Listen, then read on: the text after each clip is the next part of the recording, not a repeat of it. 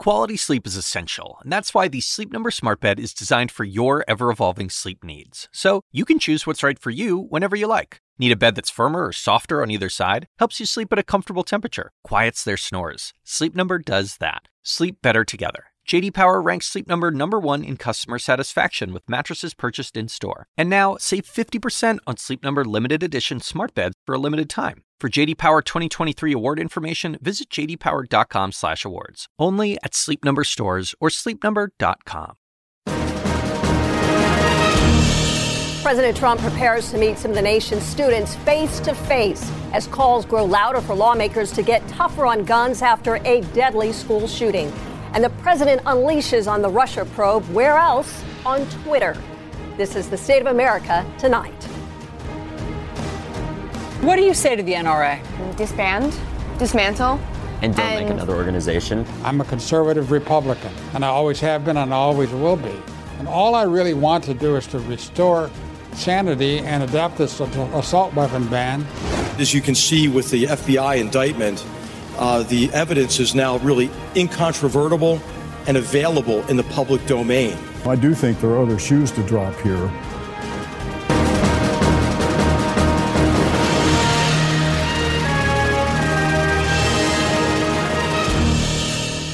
Hello, I'm Suzanne Malveaux, live in New York, in for Kate Baldwin. This is A State of America Tonight. Many here in the U.S. are wrapping up a 3-day weekend today as the nation pauses for the President's Day holiday. For his part, President Trump urged Americans to be, in his words, reflective today before heading out for a few rounds of golf. It is his 99th day at a golf property that bears his name since taking office. And the president's outing comes amid increasing pressure to reform the nation's gun laws after last week's deadly school shooting. Students in Washington held a protest outside the White House gates. You see it there as a show of solidarity for the victims.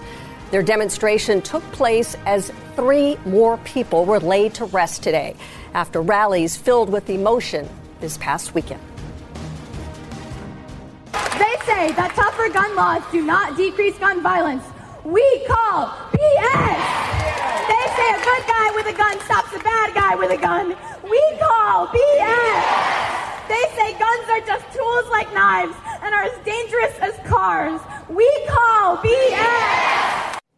The president is set to hold what he is calling a listening session with high school students and teachers this Wednesday, following a weekend tweet storm that was epic by any portion Trump standards. Most of the president's anger directed at the investigation into Russia's election meddling, for which he blamed everybody from former President Obama to the media to Congress. But he also had choice words for the FBI, saying the agency missed an opportunity to stop the Florida gunman because it was so focused on Russia. That jab at the FBI drew this response from 2 survivors of the shooting. I think it's disgusting personally. My father's a retired FBI agent, and the FBI are some of the hardest working individuals I've ever seen in my life. They work every day, 24/7, to ensure the lives of every single American in this country. And it's wrong that the president is blaming them for this. After all, he is in charge of the FBI. The FBI were some of the amazing first responders who were helping us get to safety. And the fact that he wants to discredit them in any way and that he's trying to shift our focus onto them is it's not acceptable. In Congress, lawmakers on both sides of the aisle agree it is time for some action, even if they try to find common ground on the next steps. That is the first thing of multiple things that need to be done.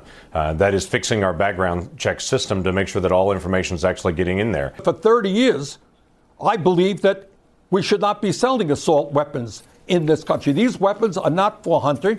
They are for killing human beings. And one top Republican donor agrees with Bernie Sanders, sending this message to Congress: no more money for any politician who opposes a ban on assault weapons. And now he wants other donors to follow his lead. I intend to contact every single Republican donor that I have in my little Rolodex file here, and I want to persuade them to hold up their check to their candidates until we can come around and create a movement here that does the right thing. It's for the children. It's not for anybody else but the children. That's what I want to do it for. In a statement, the White House says that President Trump is open to improving the background check system. I want to bring in our CNN White House correspondent, Boris Sanchez. And Boris is in Florida there. Boris, what can you tell us about what the president is willing to do and how far has he moved forward on this issue? Hey there, Suzanne. It's really just at this point a consideration of a bill that was presented in the Senate back in November. This is a bipartisan bill put together by John Cornyn and Chris Murphy that came together as part of a response to a church shooting in Texas. It didn't really receive a ton of support from the White House back then. The bill didn't really go anywhere. Essentially, what it seeks to do is to strengthen state and local authorities to pass along pertinent information to the NICS, the National Instant Background Check System, so that people that shouldn't be buying certain weapons aren't buying them. It closes certain gaps that allowed that church shooting in Texas to essentially take place. We should note that, again, the White House didn't support this bill back then. Right now, according to a White House statement, it is something that the president is considering, even going as far as to actually speak with John Cornyn about it on Friday. It wouldn't be the first time that we've seen a shift in the way that the president feels about gun control legislation. You'll recall that back in 2010, in a book titled The America We Deserve, the president wrote that he supported a ban on assault weapons and an expansion of background checks. Clearly, his views changed once he became the Republican candidate for president in 2016. He hasn't really had gun control at the top of his agenda. We'll see exactly how far this goes, but clearly there's a renewed urgency, a renewed push for some kind of gun control laws to be passed. Though I should note that one of the co-sponsors of this bill, Chris Murphy, while pointing out that new urgency, says that this bill is not enough. He's calling for even more to take place. You noted, Suzanne, that listening session that is set to take place with the president on Wednesday. We've asked the White House about who specifically is going to be there. Is it going to be some of the survivors from Marjory Stoneman Douglas High School, not far from where we are here in Parkland, Florida? They have not been able to clarify. They told us that we should get more information as we get closer to that event on Wednesday, Suzanne. All right, Boris, thank you so much. We cover Congress and we've seen immigration reform die. We will see if, in fact, gun control goes anywhere in the weeks to come. They're currently on recess. Thank you, Boris. Appreciate it. Now back to the protest at the White House. The students held what they called a lie-in for gun reform, each one of them taking a spot on the pavement outside of the White House, representing the victims of last week's massacre. I want to bring in Ryan Nobles, who was there, joining us from Washington. And Ryan, we have seen many protests covering Washington, but this one really seemed to stand out in a way. What made this one special, and what was the mood like to be there in front of the White House and see the students laying there on the pavement? Well, Suzanne, it's been very different than some of the protests that we've seen that have come out after that shooting in Parkland, Florida. This one was somber. It was quiet. It was even silent at certain points. Basically, these young people methodically took their place lying on the ground in front of the White House on the north side of the White House. And every 3 minutes, a new group of students would join the group. It started with 17 to demonstrate those 17 lives lost in Parkland, Florida. And then every 3 minutes, and they say that was 3 minutes that was designed to show the amount of time it took for the shooter, in this case, to be able to purchase a weapon. They would join their peers and lie down on the ground, and the crowd continued to grow and grow. By the time this protest was over, there was roughly 125 young people lying on the ground, silent and somber. And I actually talked to one of those young people who came all the way from Minneapolis, Minnesota, to take part in this protest, and she had a very interesting perspective on that experience. Take a listen. It was really odd just to sit there and imagine what it would really feel like to be in a scenario where there could be a school shooting and where you might have lost your life and you're just there and there's nothing you can really do about it. Was there anything in particular that you were thinking about? About how when I found out the news of another school shooting, it didn't feel new or extraordinary. It felt like just regular news, and how this needs to stop. So that's a young person who participated in this, who said just a couple of days ago, the news of that shooting in Florida seemed like just another average news story. But then when she stopped to think about it, she realized how serious this was. And that's why she wanted to participate today. And Suzanne, there's no doubt that the voices of these young people have become a big part of this story and could be what leads to change down the road here in Washington. Certainly, Ryan. I mean, very powerful images, powerful presentation in front of the White House. Despite the fact that the president was not physically there, those pictures alone speak volumes. And this is something that people around the world are sharing and watching. Thank you so much, Ryan. I really appreciate that. Thank you. Still ahead, Florida shooting survivors. They are demanding action, and they aren't holding back in criticizing the president. But will he take their pleas for stricter gun control to heart? Well, our panel will weigh in next.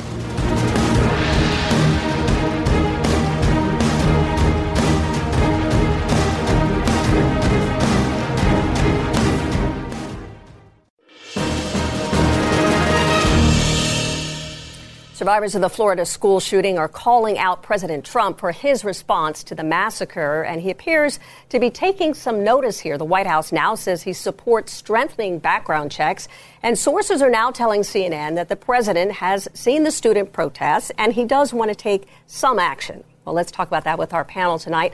Bill Press, host of The Bill Press Show, Ryan Lizza, CNN political analyst, Joe Borelli, a Republican New York City councilman and Trump supporter, and Mary Catherine Ham, CNN political commentator, conservative blogger, and senior writer for The Federalist. Thank you, all of you, for joining us. I guess I'm going to date myself just a little bit here.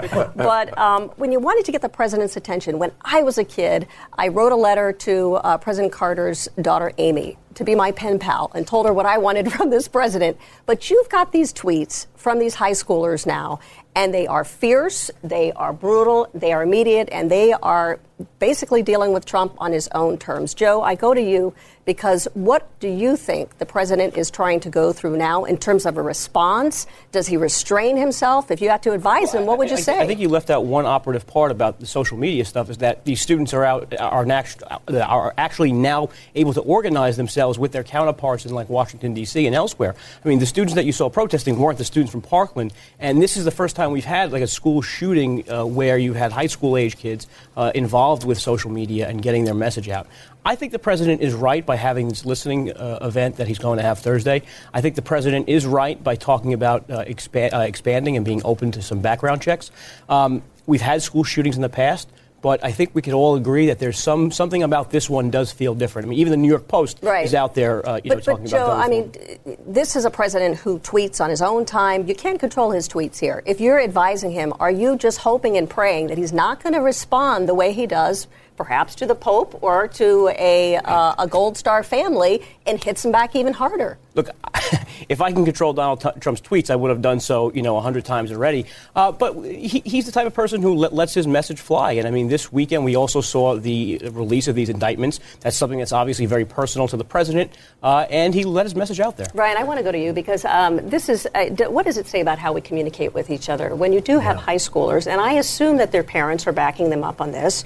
And they have these tweets out, and they're calling him out. They're saying how they're disappointed, and some of them are a little sarcastic even in their tone. They seem like they are willing to go there. What does this say about where we are now? They're frustrated, they're angry, they're mourning. They just went through a horrific tragedy that I don't think any of us could possibly relate to unless you've been in a terrifying situation like that.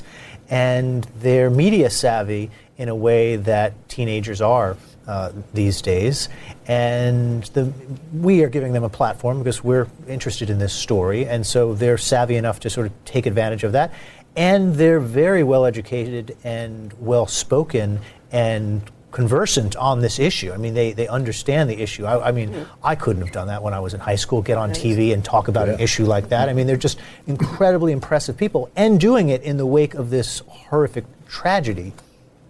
Now, it's exciting to me. I started this weekend totally frustrated. I thought this was going to be after Vegas, nothing. After the Pulse, nothing. After Sandy Hook, nothing. And these kids have taken over. They have matched overtaken Donald Trump on Twitter. And I'm hopeful now that people are going to listen, and there's going to be some finally some necessary change. I don't want to be the eternal optimist here, but I do think that politicians see it. This is the 2018 elections. There are a lot of Democrats who have lost their seats because they were for gun control. Right. I think this year we could see Republicans and Democrats lose their seat if they're not for some kind of gun control. Mary Catherine, I want to ask you about that in terms of listening here that Bill brought up, because the president says he's going to be doing a listening tour with teachers and students. CNN is going to be doing a town hall on the same day, perhaps even the same time. Who does the president listen to? I mean, is he capable of sitting there and listening to opposing points of view? Because people have been very critical towards him already, and he loves affirmation and loyalty. Yeah, I mean, I think he can listen to opposing points of view because he's held all of them at some point, particularly on gun control and on a lot of issues. So, look, he is a flexible guy who I can imagine would hear about an increased background check bill and go, oh, I could be okay with that, because he's not particularly ideological on any issues. What I do think is that the underlying dynamics of this are unlikely to change. People are dug in on both sides. You're not going to get a giant change. I also think the small changes to background checks and making sure that protocols are followed at federal agencies so that you can flag some of these guys and that doesn't get bogged down can make a difference, perhaps more than sweeping changes. With the students involved, they have moral authority, they have righteous anger for good reason, and they are telling their stories well, and it's incredibly compelling. They are also minors who just went through an incredibly traumatic event. So I just keep noting that I am praying that parents, activists, and media who are working with them are keeping mental health professionals in the picture as well, because this is a very serious thing to process in real time in public. Absolutely. I think this could be a Nixon in China moment for Donald Trump. You're right. I mean, once he supported a ban on assault weapons and he supported extended background checks. If anybody could go to his base and say, damn it, we got to do something now, it's Donald Trump. I think this is a great moment for leadership. I hope he seizes it.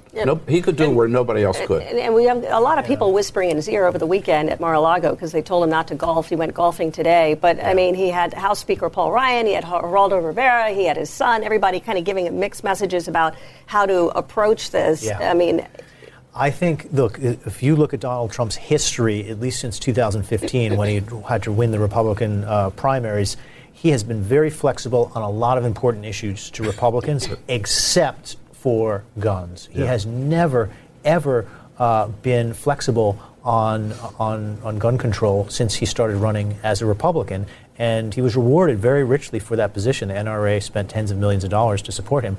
So I think you're right. A Nixon to China is possible here, but I don't see any evidence that that's an issue he's ever wanted to change on. And I hate to be doom and gloom on the student activism, but we've seen very sympathetic voices with moral authority on important issues. You think of, on the left, the Dreamers and immigration, or on the right, a lot of young people who are involved in the pro-life movement.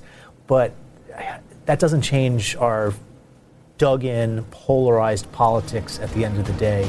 And so these young people have their work cut out for them if they're going to try and change the gun debate in this country. All right, we're going to... I hope you're wrong. All right. All right, we're going to pick up another topic soon. From Oprah to Obama, McMaster to the FBI, Donald Trump casting blame elsewhere and painting himself as a victim.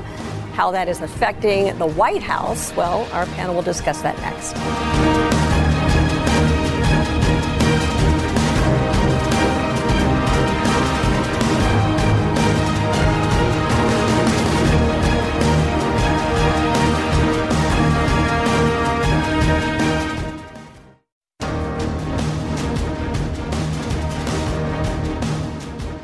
The U.S. president blamed the FBI for being so focused on Russian meddling that it missed a tip that could have stopped the school shooter. That claim came in a tweet, one of more than a dozen that he fired off over the weekend. And the Twitter storm may just show that the person so focused on Russian meddling that he is blind to other threats is Donald Trump himself.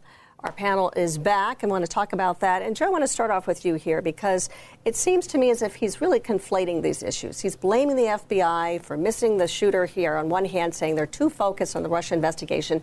We know that the FBI did drop the ball, but they can do many different things all at once. How is it that this president is going to separate his own anxiety and fears about the Russia investigation from everything else? Honestly, I think what we're all doing, including everyone at this network and many others, is changing the goalpost right now because, Donald Trump wasn't the one obsessed with Russian meddling in the election. It was the media, and they have become the quintessential boy who cried wolf on the issue. So the fact that he is a bit vindicated, perhaps, coming out of this indictment. I don't fault him. But he took on his own national security advisor, McMaster, over the weekend. I mean, and saying that he ignored or didn't include no collusion, that I'm innocent. I mean, that was a pretty operative part of that press conference. Able to separate anxiety and fear from everything else that's going on in the country. No, I think the operative part of that press conference was that Rosenstein said that there was no witting American accomplice. But I think you are right, though, in saying that he shouldn't be conflating the FBI's inability to prosecute two potential investigations. I think the fair criticism, though, does remain that the FBI was notified twice about this person. This is a person that everyone can universally say has checked all the boxes of someone who shouldn't have a firearm. And if there was any premonition that this was happening, it's fair to question. Is there anyone who's concerned here about McMaster, that he is being taken to task publicly by the president in a tweet? Yeah, this is crazy. The National Security Advisor is basically being criticized for not abiding by Trump's talking points on this issue, which apparently are to get mad at the FBI for running an investigation that so far, just to disagree with you a bit, I don't think this is a made-up media story. We have 13 Russians who have been indicted. We have 2 Americans who have been indicted. And we have 2 guilty pleas, including one from the president's former national security advisor. So we have a serious investigation that the media has nothing to do with, is just reporting it.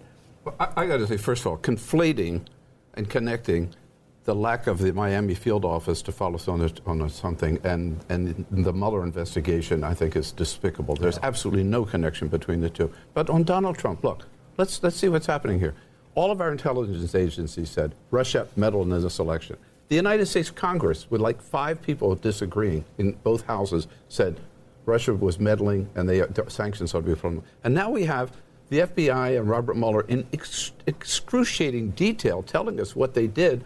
Donald Trump still has not acknowledged that they did it. He has not condemned it. And he's not talked about punishing Russia in any way. Yesterday, I pointed out the 3 times where, on record, 2 reporters, he said either that I believe Russia meddled in the election or that I believe the intelligence community's report on Russian meddling. 3 times. Joe, look at the New York Times this morning has about 12 cases where Donald Trump said it did not happen. Vladimir Putin said it didn't happen, and I believe Vladimir Putin. He has occasionally, under great duress, conceded it. Yeah, I agree with you about the moral content and like the strategic content of this tweet. But there is a different conflation happening that goes beyond the media covering Russian meddling. The media has gone many steps beyond that at times and concluded that there is collusion long before the investigation has. I think that is a fair complaint. Some of coverage has been way out over its skis. And so now we're actually getting the results of this investigation, and that does not mean that there will not be some more there on the collusion point. But I do think he has a bit of a fair complaint on that point. There is a conflation going on here between those 2 things that the media has not been great at keeping separate. But for him to say there's no collusion is also premature because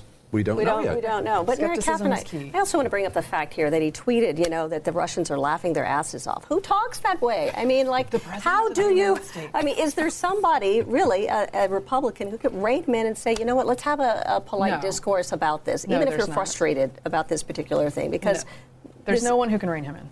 No. I think we've learned that lesson. And this is what you will have. At times, it will be less out there than other times. And this is just the new game that we're playing. When media has made a case for the better part of a year that you, the President of the United States, has been part of some elaborate Russian plot to influence the election, I think you have a right to be a little bit angry when it doesn't work out that way. Joe, I got to wrap you guys up. So sorry, we're just getting started. Just to get into the good part. We'll have you back later in the week. Thank you so much, Joe, Mary, Catherine, Bill, and Ryan. Thank you so much. Before we go, quick note about a film that clawed its way to the top of the box office charts. That's right. We're talking about Black Panther.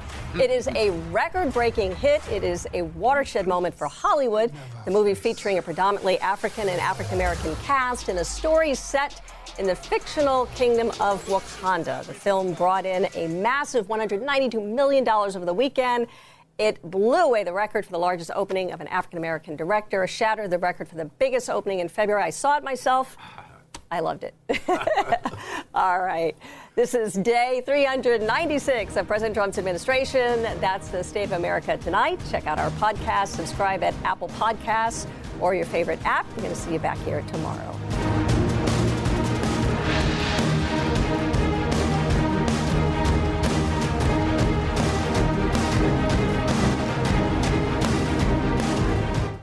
When you work next level. And when you play next level. And when it's time to sleep, Sleep Number smart beds are designed to embrace your uniqueness, providing you with high-quality sleep every night. Sleep next level. J.D. Power ranks Sleep Number #1 in customer satisfaction with mattresses purchased in-store. And now, the Queen Sleep Number C4 smart bed is only $1,599. Save $300 for a limited time, only at Sleep Number stores or sleepnumber.com. Prices higher in Alaska and Hawaii. Quality sleep is essential, and that's why the Sleep Number smart bed is designed for your ever-evolving sleep needs. So you can choose what's right for you whenever you like. Need a bed that's firmer or softer on either side? Helps you sleep at a comfortable temperature. Quiets their snores. Sleep Number does that. Sleep better together. J.D. Power ranks Sleep Number #1 in customer satisfaction with mattresses purchased in-store. And now, save 50% on Sleep Number limited edition smart beds for a limited time. For J.D. Power 2023 award information, visit jdpower.com/awards. Only at Sleep Number stores or sleepnumber.com.